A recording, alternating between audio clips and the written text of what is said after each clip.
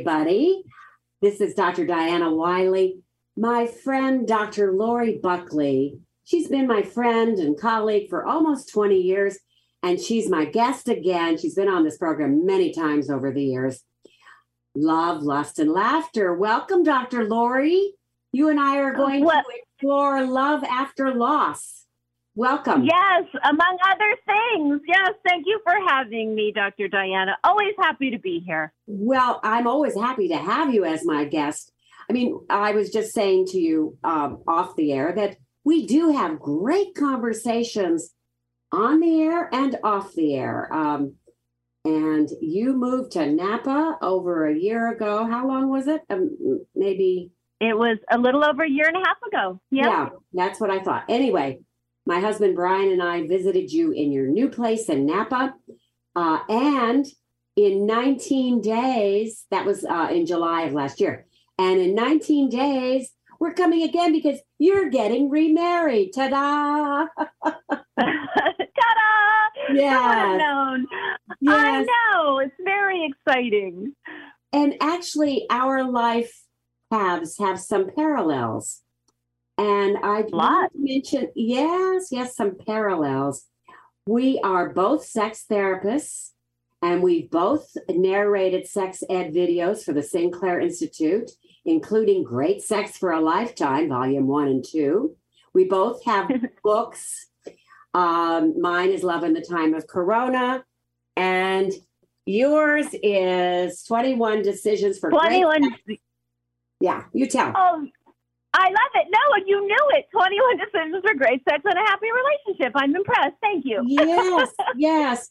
And I'm just going to talk about how our paths are similar, and then we're going to come back and maybe break these down a little bit in terms of the content for this podcast.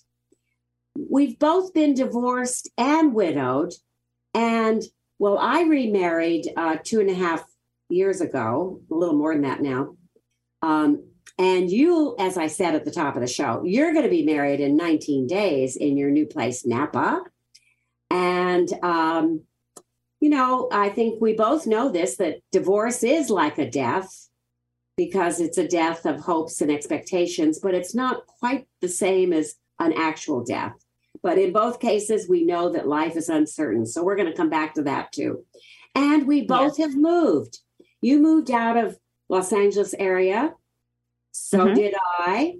I moved, 14 years ago now, my goodness, to Seattle. You moved to Napa. And one of the reasons there were many reasons for our respective moves, but one of them, at least for me, and I think possibly it entered into your equation for moving, and that is to find a more simpatico male dating pool. Was that definitely a variable? Yeah.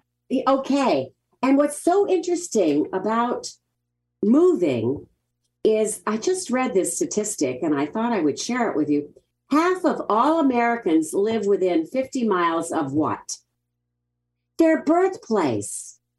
Half of all Americans live within 50 miles of their birthplace. Well, that's interesting. Yeah. Yeah, that is interesting. And boy, sometimes it's good to shake things up, and you even develop some new brain connections because you have new challenges. So true. In the pre-interview, Lori and I talked about how do we move forward. So we're going to look at that a lot. But do you want to weigh in on how our life paths are parallel? I mean, the sex therapists give us a lot to talk about when we're together, both discussing it, professionally, but then we weigh in personally. So, and we have our books. So you want to just mention that a little bit from your perspective? Yeah, I mean, first of all, I think just personality-wise even, we're so alike. And I think, you have people who become psychologists and sex therapists. Right there's going to be a lot of commonalities, right? There's not that many women who make those decisions. So that was the first part. But I do feel that there was a connection right away with us and a lot of parallels, a lot of similarities in the way we think. I think we're both incredibly optimistic and positive, and what we would call people who enjoy life.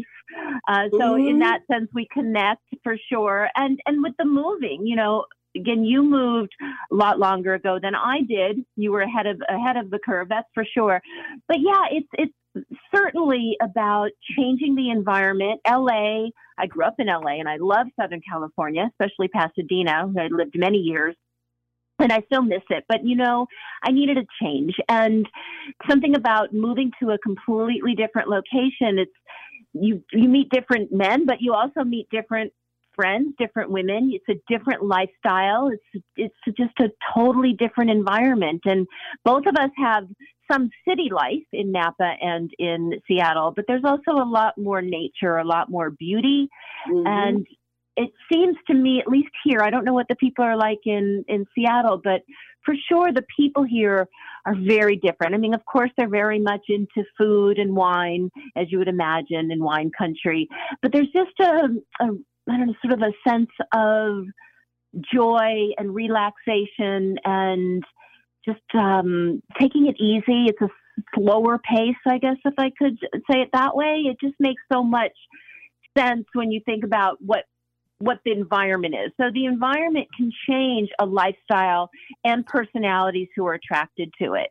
And when I decided to move to Napa, I was definitely longing for nature and a calmer, more relaxed lifestyle, and people who were into nature and wine and food and cooking.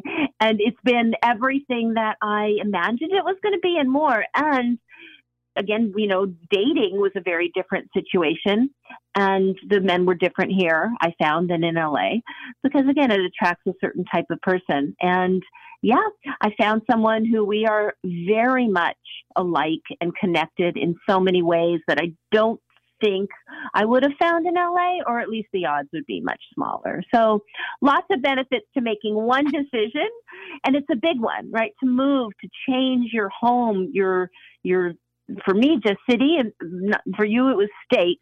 But, making those changes have a lot of, I'm going to say, positive and negative kind of consequences, but they do open up different possibilities. And that's what I was looking for, and I believe you were looking for too. I really was. And it took me 2 years on Match.com here in Seattle before I met my now husband. I met him the first time in 2010. So, but what I found is that, the love of nature is very true in Seattle and in Napa.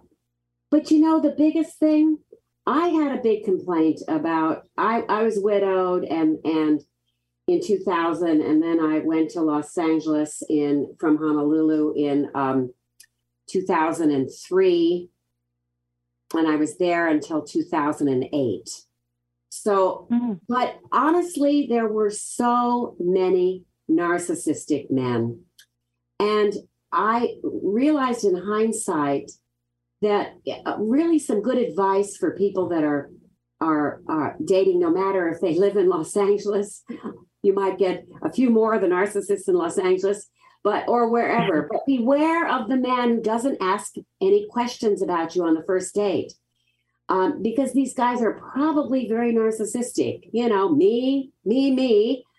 But it can't be all about him when it comes to relationships. And besides, he may hold the odd idea that I'll find someone who makes me happy.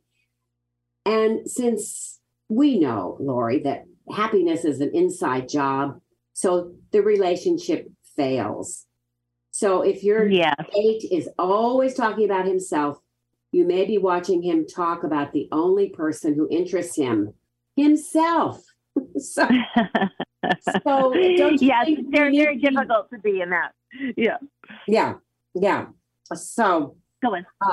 And you found such a good guy. I can hardly wait to meet him. And that'll be in less than 19 days, but looking forward to that. So, so the move has been very positive for you. And you said in our pre-interview, how do we move forward? So let's talk about that. How do we move forward? I want to just start by saying, we've both been widowed, and so the death is a big thing. And Joan Price, who's a award-winning Naked at Our Age author, talking out loud about senior sex, she wrote a wonderful book called Sex After Grief. And so her questions are very important, and I want to share them, and then you and I can we can talk about them. Yeah. How do we become capable of sex and intimacy when the person we want most to share this with is dead? Now, I would add on, or maybe divorced from you. Yeah. How do we find our way to letting someone else in? How do we know when we're ready? Is there one big question?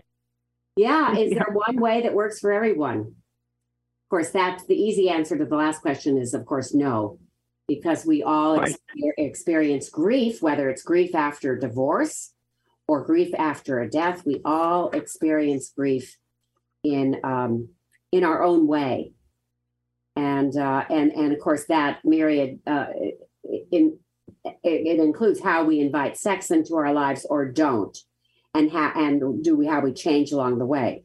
Anyway, so what do you think about grief and sex and some of those questions that can help you with your moving forward?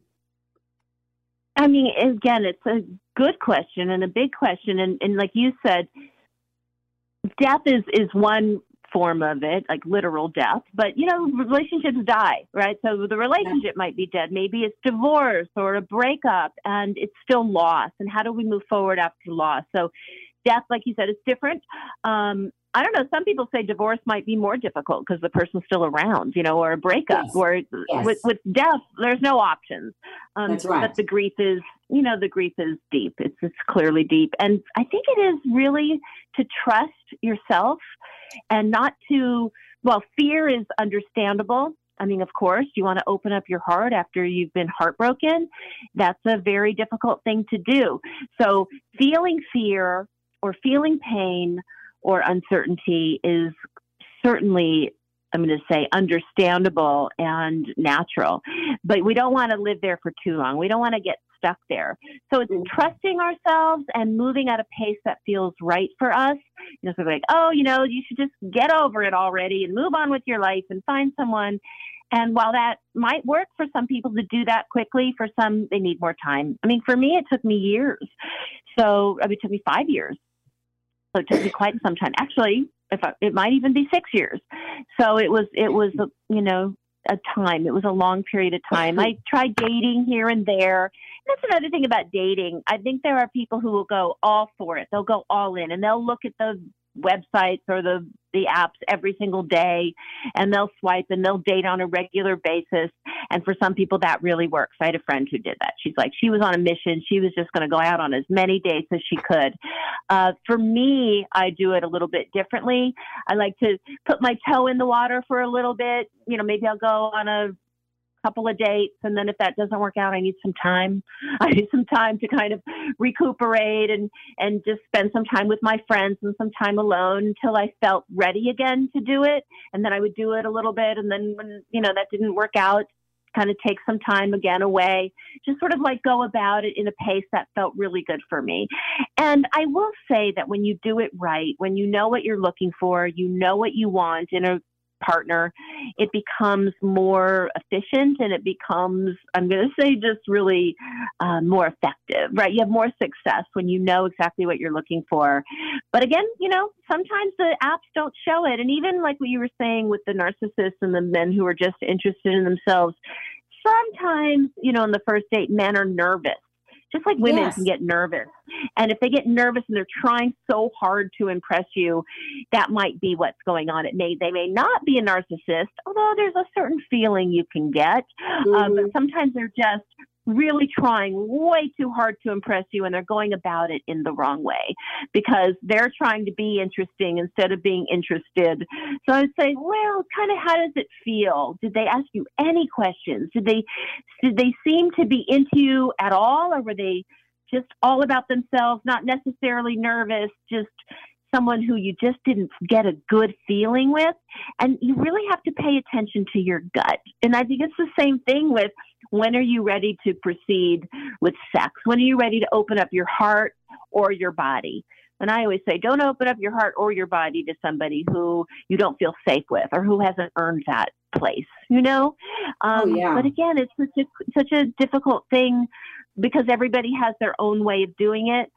But do it your way rather than thinking, oh, I should do this, or I'm supposed to do this, or everybody's telling me I should be doing this, or it's been too long. It's just trust yourself. It's okay to be afraid. Don't let that stop you if what you want is to be in a relationship. And for me, while I was open to being in a relationship, I was also really happy being single. And I knew that while I wanted to be in a loving relationship, it would have to be someone who I knew made my life better than it was being alone. And I really worked on creating a life alone or being single to be really fulfilling and satisfying. I do think that's an important piece of it as well. What do you think? It's a very important piece because you will come across then, because it's the truth, that you are a single woman who is happy in her skin, happy in her work, happy in everything. I mean, maybe looking for love, but you can be on your own if need be. And that most of us really do want love. We don't want to grow old alone, but you also don't want to settle. And so I think that's important. I wanted to let's stay with the sex piece because this is a fear that many, especially we're focusing in this conversation a little bit on perhaps women over 50. Let's just say that. And men, love after loss. Mm-hmm. But of course, a lot of the advice applies to all ages. But one very common fear is that he or she will want, it's usually a he, but sex right away. And the reality really is that plenty of people don't mind waiting. And someone who is right for you will respect your boundaries. I think a lot of women need to hear that. And yes. And if you're interested in someone, but this person is getting more physical than you are comfortable with, express your feelings frankly. And I would say it's better to do that in a positive, non-judgmental way. And I have a couple of examples. I'm attracted to you, but geez, I just want to slow this down. Or the woman might say, I don't have sex with someone this soon. So for now, why don't we just kiss and cuddle? So I think those are ways that you can be open and frank and not dismissive, but saying what you want and need. I like that. Those are really good examples. And you said it. If somebody isn't going to respect those boundaries and they're demanding that you have sex with them right away, well, then, next. That's not the person for you. You want somebody who's going to honor you and your boundaries. And for me, I move very slowly, and I let that be known. It's like it takes me some time to feel comfortable and warm up to somebody. I will also tell you that when, and I'm not judging, people may just decide they want to have sex right away, and if that works, great. But I do feel that the odds are in your favor when you feel more comfortable with somebody and know them and they know you, that sex is going to be better. It's going to be a more satisfying and pleasurable experience. Again, this is a generalization that may not always be true. For me, it is. And again, we have to know ourselves, right? For me, if I feel comfortable with somebody and I know them and I feel safe with them, sex is going to be much different and I would say better than if, you just meet someone and hook up with them right away. So I think it has more staying power. But again, all situations can be different. It just really, it's again, following your gut, trusting your gut and doing what feels right for you. But it is honoring your boundaries and not doing something because you feel pressured or obligated or from fear, like, oh, I'm going to lose this person if I don't have sex with them. You don't want to go down that path. Absolutely not. You use the word safe. The woman needs to feel safe with a man. That's really, really important because so inside of our brains is the amygdala, and this is the fear center of the brain. And if the woman has had trauma in her, especially sexual trauma in her past, her amygdala or excessive depression or anxiety, her amygdala gets overwired.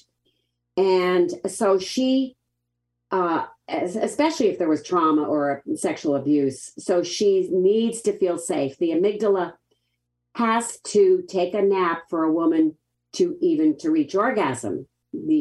She has to feel very safe with a man and be able to let go. And to do that, she has to know the man and know herself and feel safe that he's going to respect her boundaries and listen to her and all of that. Hasn't that been your experience too with your clients? Yes, I agree 100%. And like you said, I think the part here also is even without, trauma, although I think we all have some trauma, especially if we're talking about women over 50. I mean, let's face it, it'd be really difficult to get to that age or this age and not have some trauma. But even without it, and again, this is a way that we think, and I think, probably most people who are, we'll say, sex therapists or trained in sexuality know that to really experience great sex, I'm not saying good sex, I'm saying great sex, it is about surrendering and letting go and being out of your head and in the experience and in your body. And you can't really do that. I'm going to say it's not 100%. Maybe there's some people who can do that. But for the most part, women aren't going to be able to do that without feeling connected or safe. And I'm going to even say a lot of men. We both work with a lot of men who are in their head. They're worried about, quote unquote, performance. And so they feel and experience anxiety. And so when a man can also feel comfortable and accepted and not be in his head that way, that also is going to, of course, influence the quality of the sexual experience.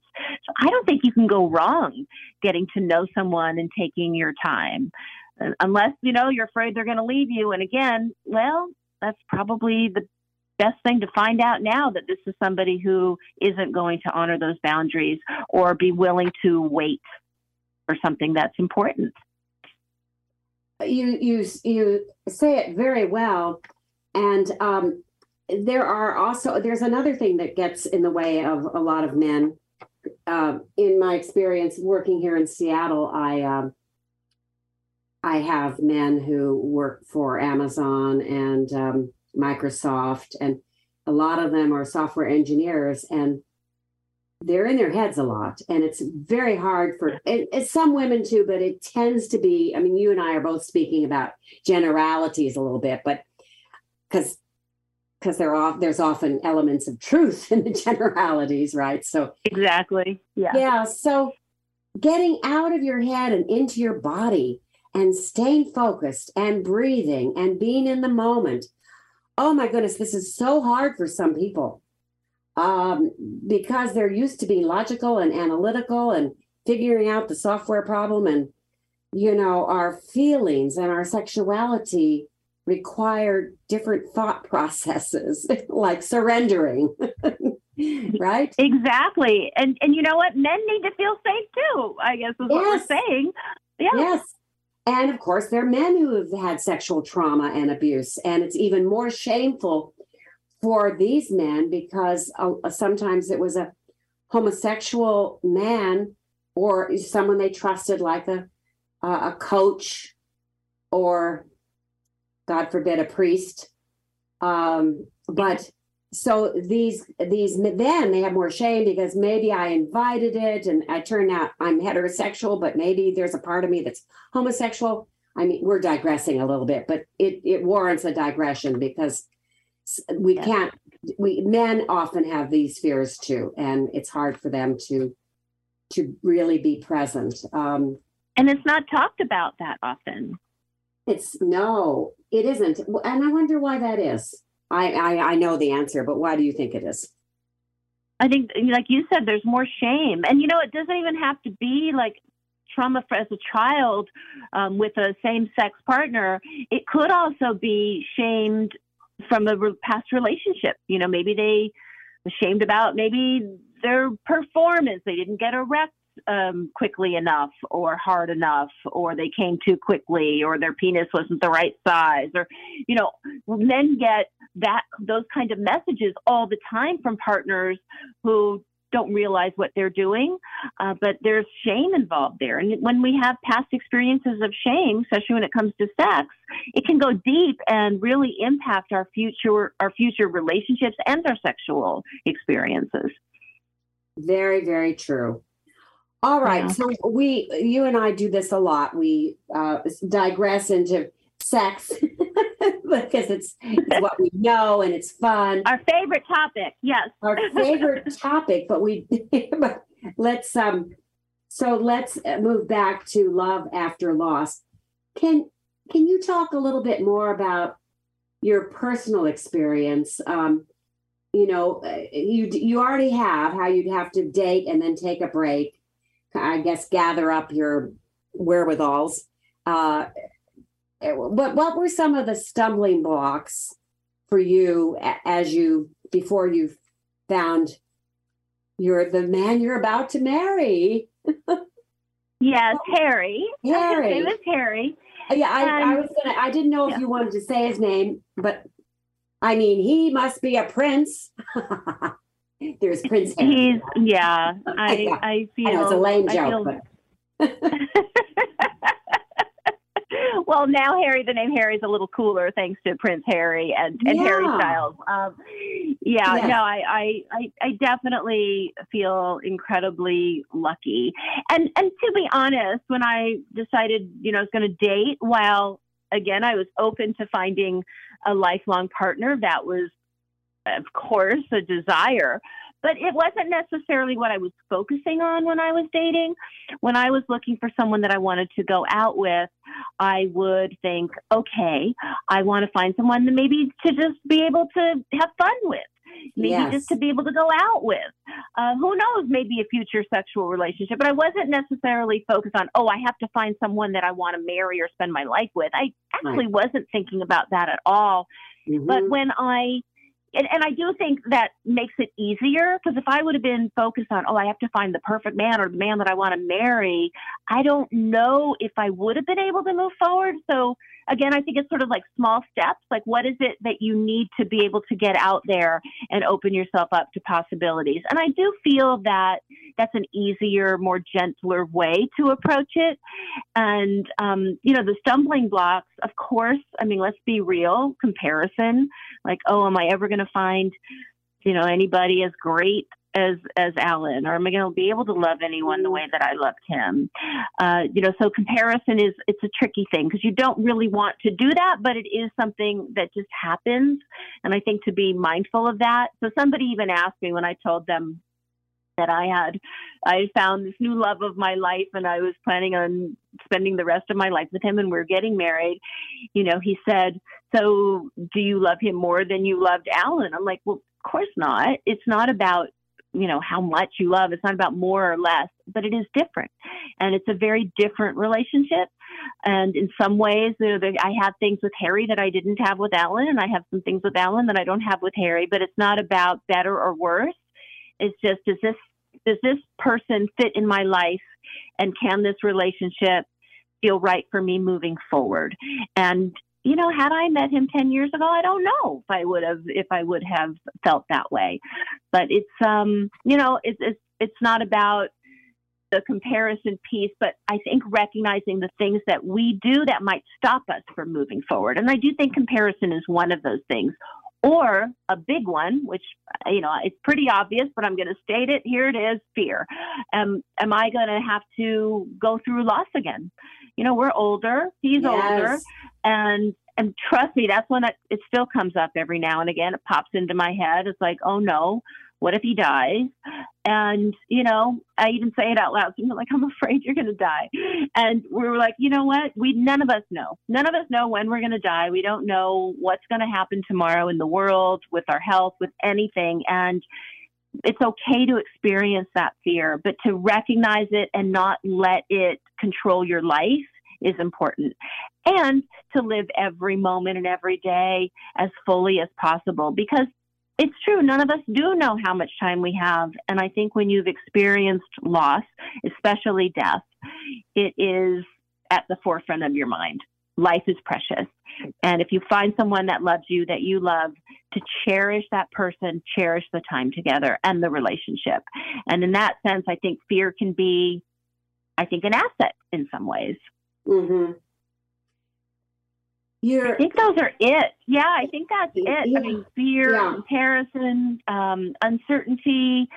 But, I always say it's okay to experience fear. Just don't let it stop you from doing the things that are most important. Are your dreams and your desires, are they bigger than your fears? And if they are, take a leap. Take a leap of faith and go for it, because it's worth it.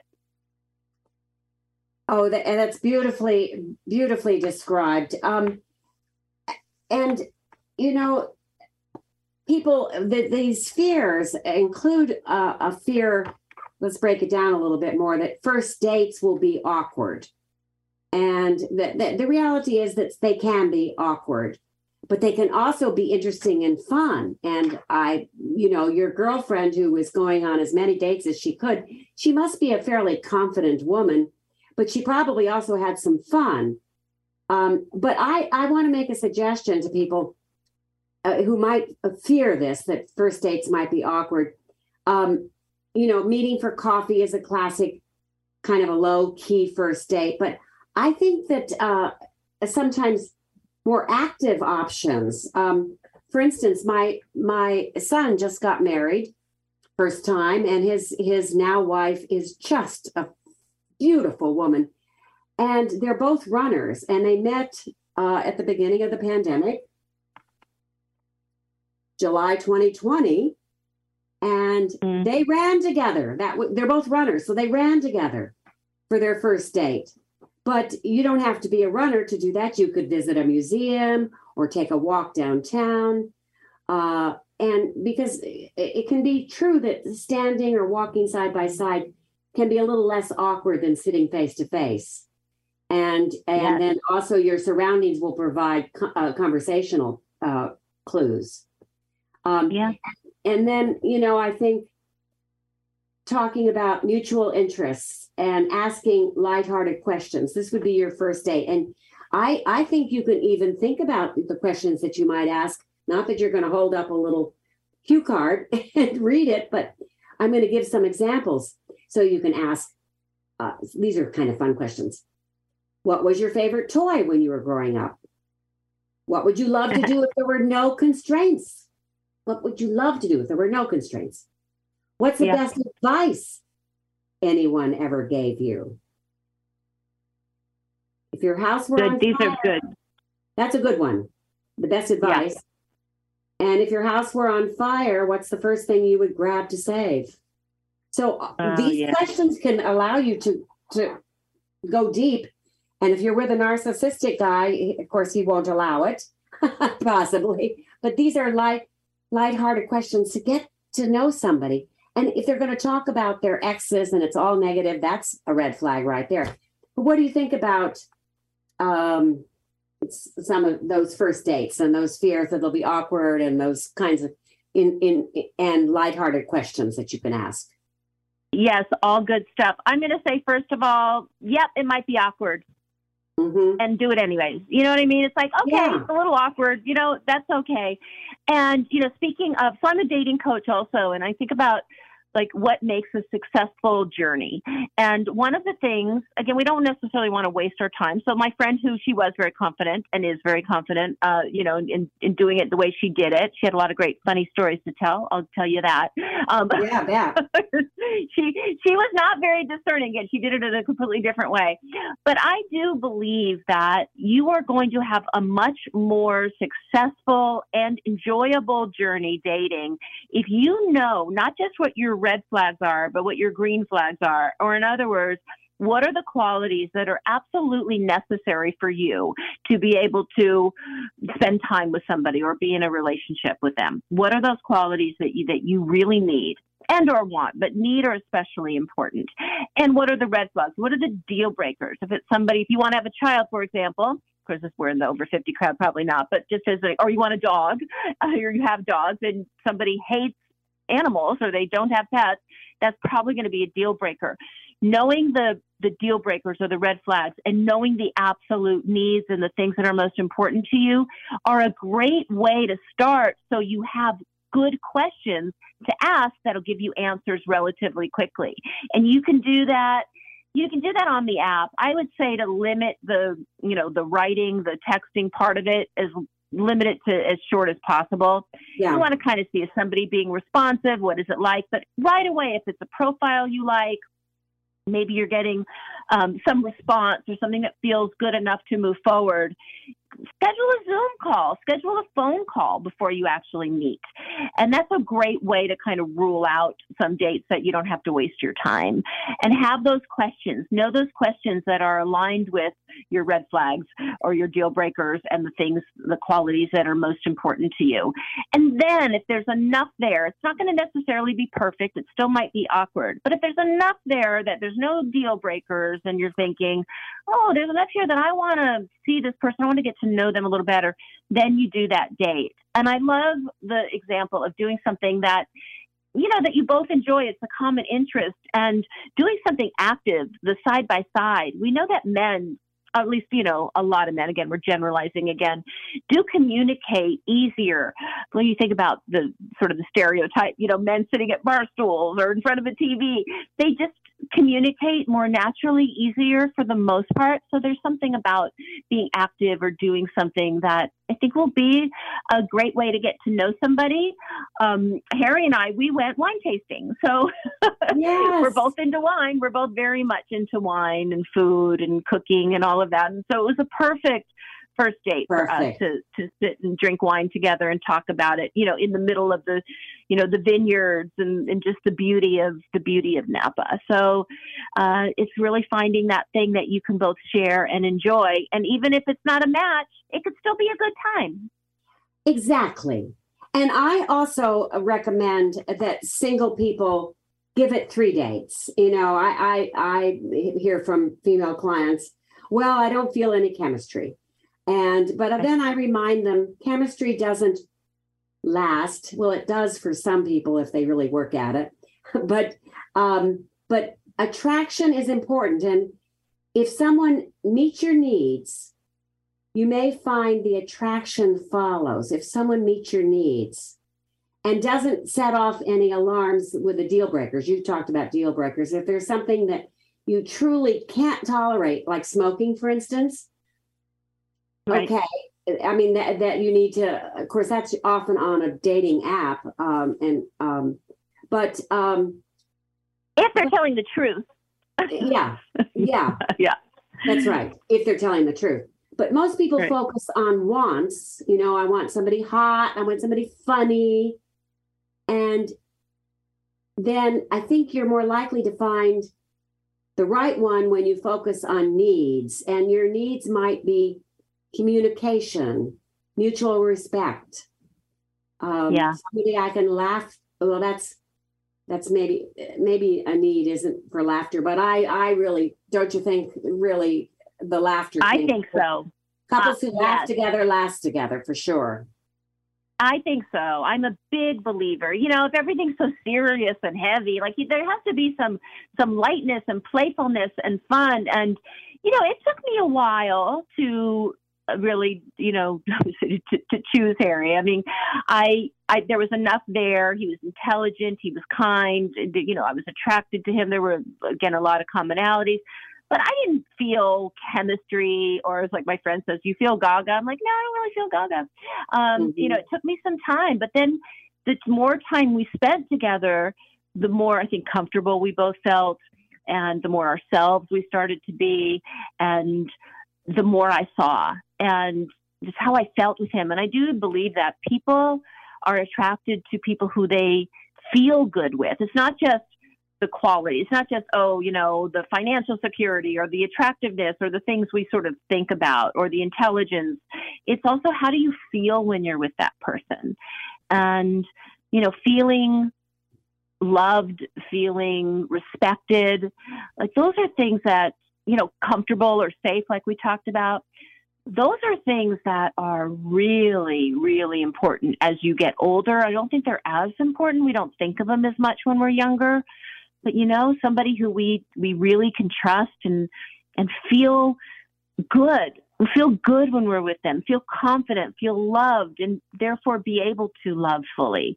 Those are the qualities that make, I think, a really thriving, lifelong, satisfying relationship.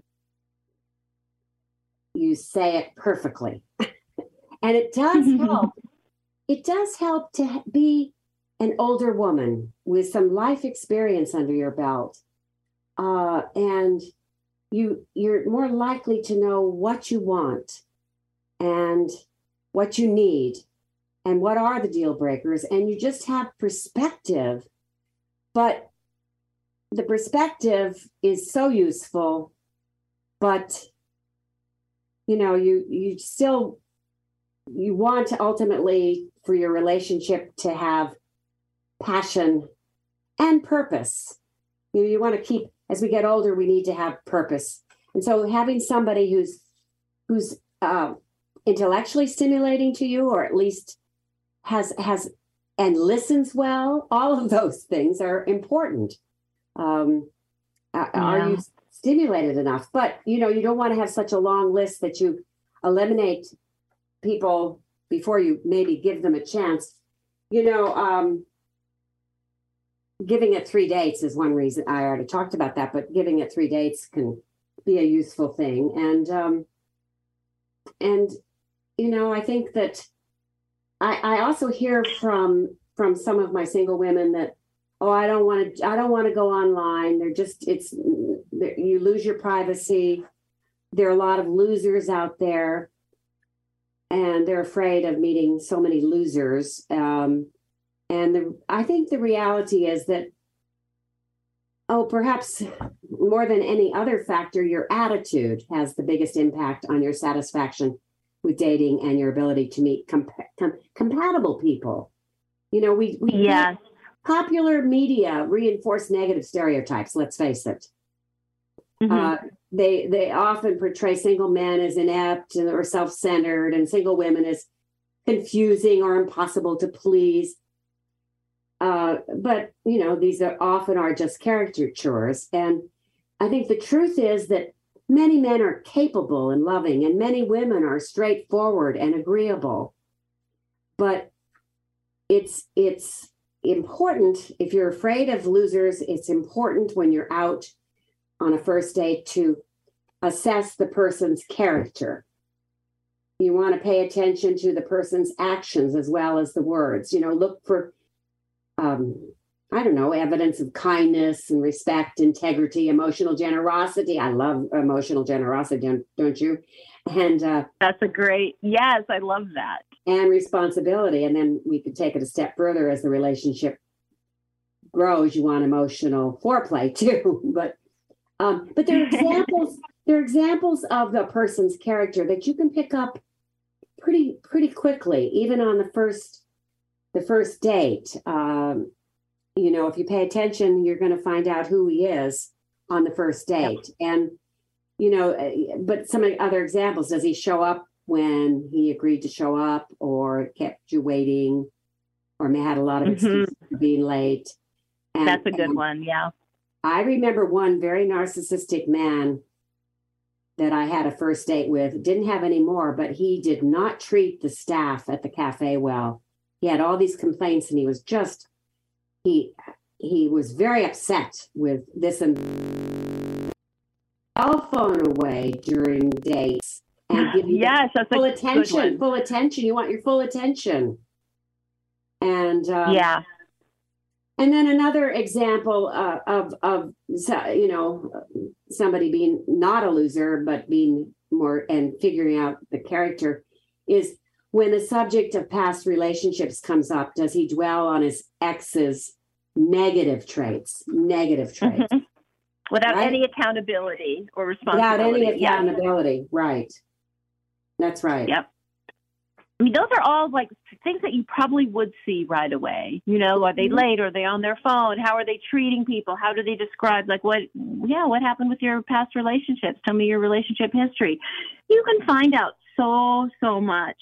And, you know, one of the things you're talking about, like the attitude, it's so, I mean, it's everything, right? So if you go in there with, you know, on a date or even thinking about dating, even on an app, thinking, oh, they're all a bunch of losers, or I'm too old or too fat or too whatever, or not enough, whatever, or they aren't going to be, or I'm never going to find, in that negative headspace, those are your core beliefs, whether they're conscious or not. Guess what? You're probably not even going to do it. You're probably not even going to, you know, follow through. And even if you do, you're going to be looking for all those things and expecting all those things. It's not going to be a good experience. So really checking, what are your core beliefs and what is your attitude, and how can you perhaps, if needed, shift it and create something new? Like, you know what? I'm going to be open to whatever happens. There's possibilities. Yes, there are men out there or women out there who I'm not going to be interested, probably a lot more than you will be. But there's also really great people out there, and knowing that the possibility exists and looking for, again, those things, not just the deal breakers, but also the qualities that are important. Those are the things that are going to make the difference of if you get a second date, right? Or if you find someone that you're interested in for potential future dating or relationships. The attitude, like you were saying, so important. The attitude that you bring to it, and the openness and the curiosity that, you know, if somebody feels that you're really listening to them, and you ask these kinds of questions that indicate your curiosity and your compassion, I think it'll go a long ways. And he may not be the man of your dreams, you know, first date, so you think, but he could be a keeper if you give him a chance. Going back to my suggestion that you give it at least 3 dates. Which I think is such a great suggestion, unless there's deal breakers. Absolutely. Yeah. And the chemistry can develop. You know, that instant chemistry isn't always a good thing. You know, yes. It feels nice, but not always a good thing. Sometimes, especially if you have a history of, we'll just say, not so great relationships, it might be a red flag all by itself. So it's not the determining factor if this is the right person for you, if there's chemistry. It feels great, but you can develop and create chemistry. And so that's really important too. You know, one thing also, since we're talking about love after loss, and, you know, again, loss can happen in many forms, but especially when there's been a death, oftentimes, although not always, people have experienced great relationships. And when you have someone, yourself or someone who you're dating, who has actually experienced a good relationship, like they know that exists, it makes it, well, I'm just going to say it makes it easier to navigate the dating pool and the dating experiences. If you've never been in a really loving or satisfying relationship, that makes it very difficult to believe that it's even possible.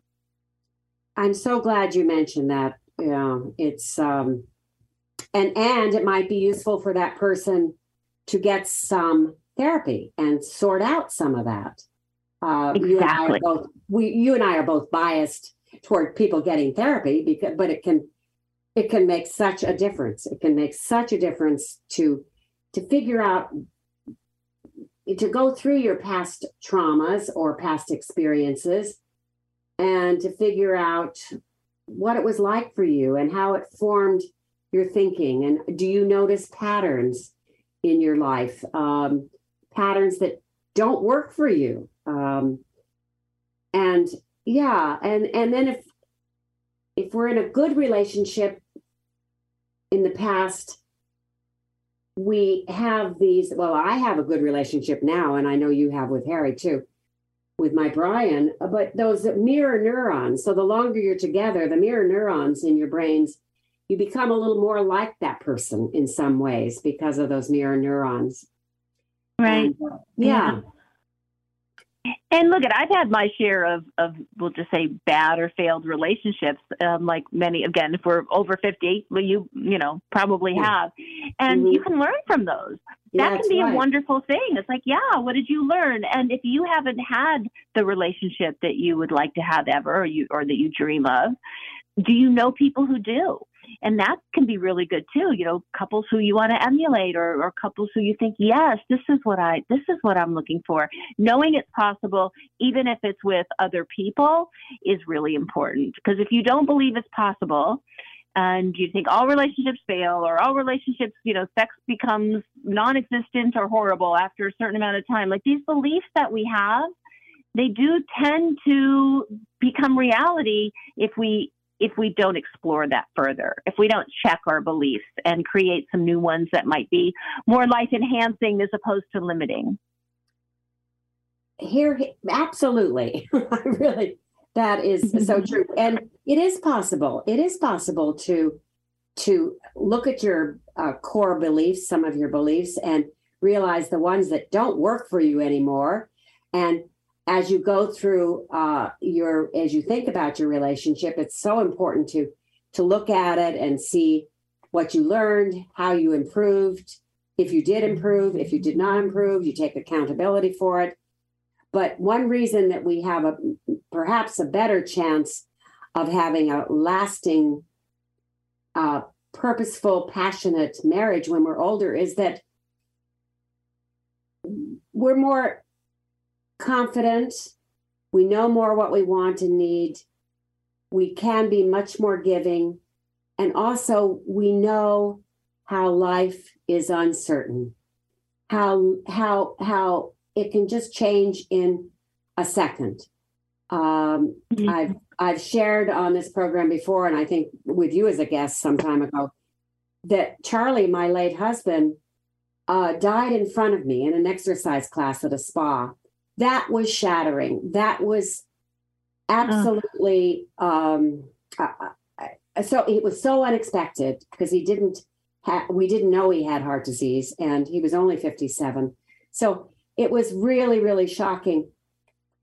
But I grieved well, and I realized, because it was a good marriage, and to realize that we had said it all and did it all. We did it all. We said it all because we really cared about each other, and we were so open and honest. So that gave me confidence to go on and date people where I could learn and improve too. And then finally to find somebody that I really clicked with. Wow. Then you know it. Yeah. And it doesn't mean that there aren't, difficult times or efforts to be made or things to work through. I think there's always going to be that. And, sometimes when you're older, you can be set in your ways too. And it's, it's adjusting to somebody else's stuff or living with somebody. And that can be a challenge I'm going through right now. But if you have somebody who's like, yes, we're going to figure this out and we're going to do what we need to do. And something I know we don't have a lot of time, but that we did talk about also, off air was different ways you can be in a relationship. It doesn't have to be that you get married and you live together. I mean, clearly, you're not going to get married, have kids. I mean, that's probably not going to be happening, but somebody might have grown kids, or two people might have grown kids. How do you navigate that? Do you want to get married? Do you want to live together? Do you want to see each other every day? Like, there's so many different ways to create the kind of relationship that's going to work for you, which may be different than it has been all throughout your life, or maybe what you think you're supposed to do. Well, like yes, living apart together. And I think if couples can decide that they want to make the most of their empty nest, then they will have. Now we're going beyond dating, but the reason that I still have really hot sex with my husband 12 years after meeting him, or is it 14? It's 12. Yeah, it's 12 years. is still respectable. Yes. Is because Well, first of all, different ways of being together. It's really true. And you don't have to be married, but we have the LAT, living apart together. So he lives 15 minutes away. I see him on weekends. I go to his house and I get a massage and hot tubbing and lots of great sex. And sometimes he calls me Dopamine Diana, because dopamine is the hormone of arousal, and it takes some novelty. So you come up with some new things, and that's important. And then you have some spaces in your togetherness, and that can be important, even if you're living under the same roof. I mean, you and Harry are going to have built into your new home, as I understand it, some spaces in your togetherness. Can you talk about that? Yeah, so we know that, we love being together, and we really do. It's like we just really enjoy each other's company. We're friends. We have fun. And I do want to live with him. I want to be with him, all the time. Well, except for when I don't. So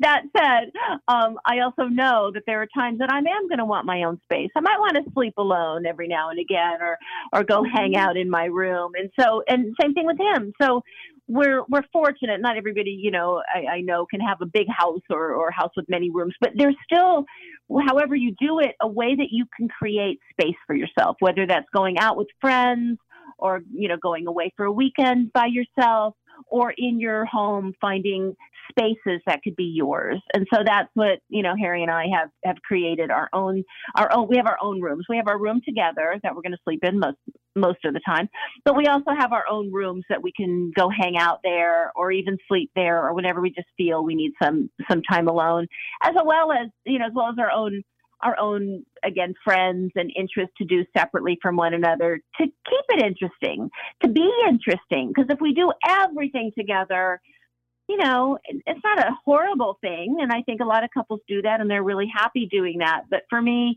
no, I need to have an opportunity to miss someone, or to be able to experience other things without them, and share those things when we get back together, like you and Brian do, except you do it in a different way, but it's still the same idea. And I do think if you're talking about keeping sex hot, or keeping a relationship that is evolving and thriving, having that space and that alone time, I think it's important. But at least it is for me. And I think for you. I think it is for a lot of people. What happens when people have been married a long time is they start taking each other for granted, and if they're hot sex begets more hot sex, and because you get all those good feeling hormones, sexy hormones going, including the dopamine. And the oxytocin and the endorphins and all of that. So you want to have those good feelings, and it makes a difference to do that, and to have. But you can't take each other for granted. That's the thing. And even when I was describing what happened to my late husband, we never took each other for granted, and I'm so glad we didn't, because he died way prematurely. But it is true, when you've lost someone, there is that fear. And Brian and I had a discussion about it, actually, this last weekend. And, I said, one of us is going to die before the other. And that's just the reality, unless we got into an accident together, and we don't want to put that energy out there. No, we certainly don't. But when you love somebody, and you are able to maintain a really just such great emotional intimacy and physical intimacy that's also hot and fun, that's a lot to lose. That's a lot to lose. But that I think it was Keats, or one of the English literature guys, said it's better to have loved and lost than never to have loved at all. And I do believe that. Yes, I do. And even Charlie, your late husband, and Alan, while it was incredibly painful and difficult, I wouldn't change it. I just like you. We lived fully and lovingly. And I think that's part of being older. I certainly didn't do that when I was younger. But, once you're in your 50s and above, you do tend to not take someone for granted in the same way, I think, as when you're younger. And so, making sure that you don't have regrets. Like and I think there's that saying, it's like, live as if as this is your last day alive, but it's also as if it's your first. It's the same. Oh no, we have to go. But it's the same thing in a relationship, right? Yeah. It's same so thing good. in a relationship. Well, Lori, once again, you're just, I love you, Lori, and you are. I love you back. An amazing guest, and I'll see you in about 18 days in Napa. And I can't wait. We have lots of celebrating to do. I love you, and thank you again for allowing me to speak with you and be on your show, and I appreciate the listeners as well, and we will talk soon. We will. Thank you, everybody, for listening. Bye. Bye-bye.